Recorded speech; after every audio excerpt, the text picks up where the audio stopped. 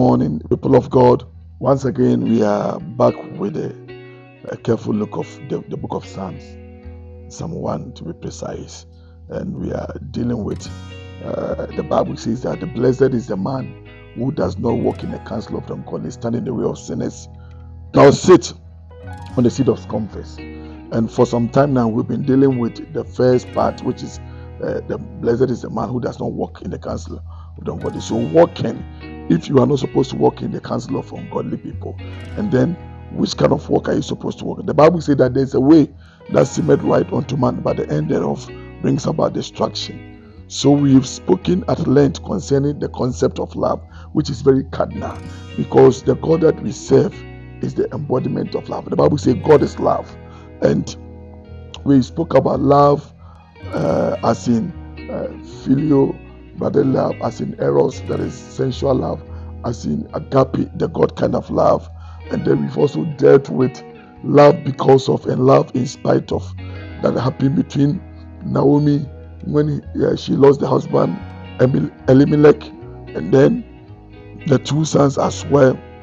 And when she was leaving the Achae's place to go back to Bethlehem, Judah, the Bible says that her two in-laws, one was Oprah, one was Ruth. Oprah decided to go back because the love that she had for the woman Naomi was just because she gave her husband. And since the husband is not there, there was no deal working with her.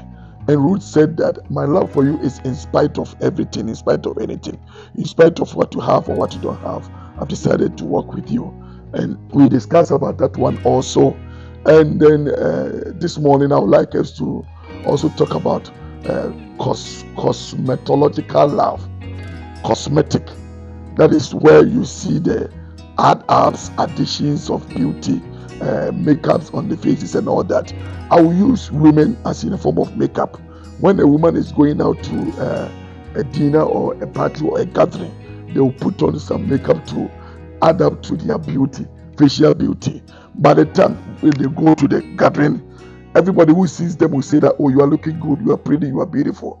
By the time they close from the meetings or whatever, they come back to the house, they rub their face, and they see the originality of who they are within the mirror.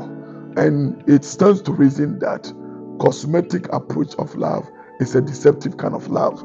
It's a pretentious kind of love, which is not the one that God has ordered us to exhibit or to manifest. And so, as people of God, our walk shouldn't be a walk of deception. The Bible says that God is not to mock. Whatsoever a man soweth, he will reap.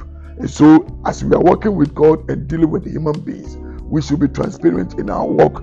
Let our yes be our yes and our no be our no. We shouldn't pretend as if we love and we don't love. We shouldn't act cosmetically, like deceiving people to add up to our beauty, which we are not.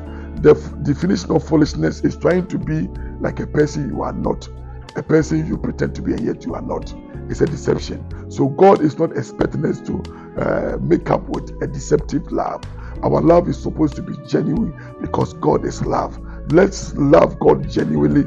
Let's love one another genuinely. Let's love the church genuinely. Let's love our neighbor genuinely. And by this, God Almighty is going to bless us and bless us the more. People of God, God bless you so much. And I believe that you've gotten something and then you've gotten a blessing.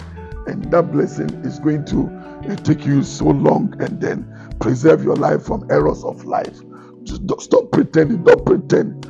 Don't act. Be the original you. Acting is not the original you. Acting is trying to pretend to be something you are not. And so my advice to all of us this morning is that let the genuineness of your life be seen by all, and let the purity of love be seen by all, and let people see you and see the love of God, because the love of God is pure. The love of God does not pretend. The love of God is not deceptive. It brings about peace, joy, and harmony amongst people and community. God bless you so much. I am Francis Akwesi Afrifa from Fountain Life International Christian Center.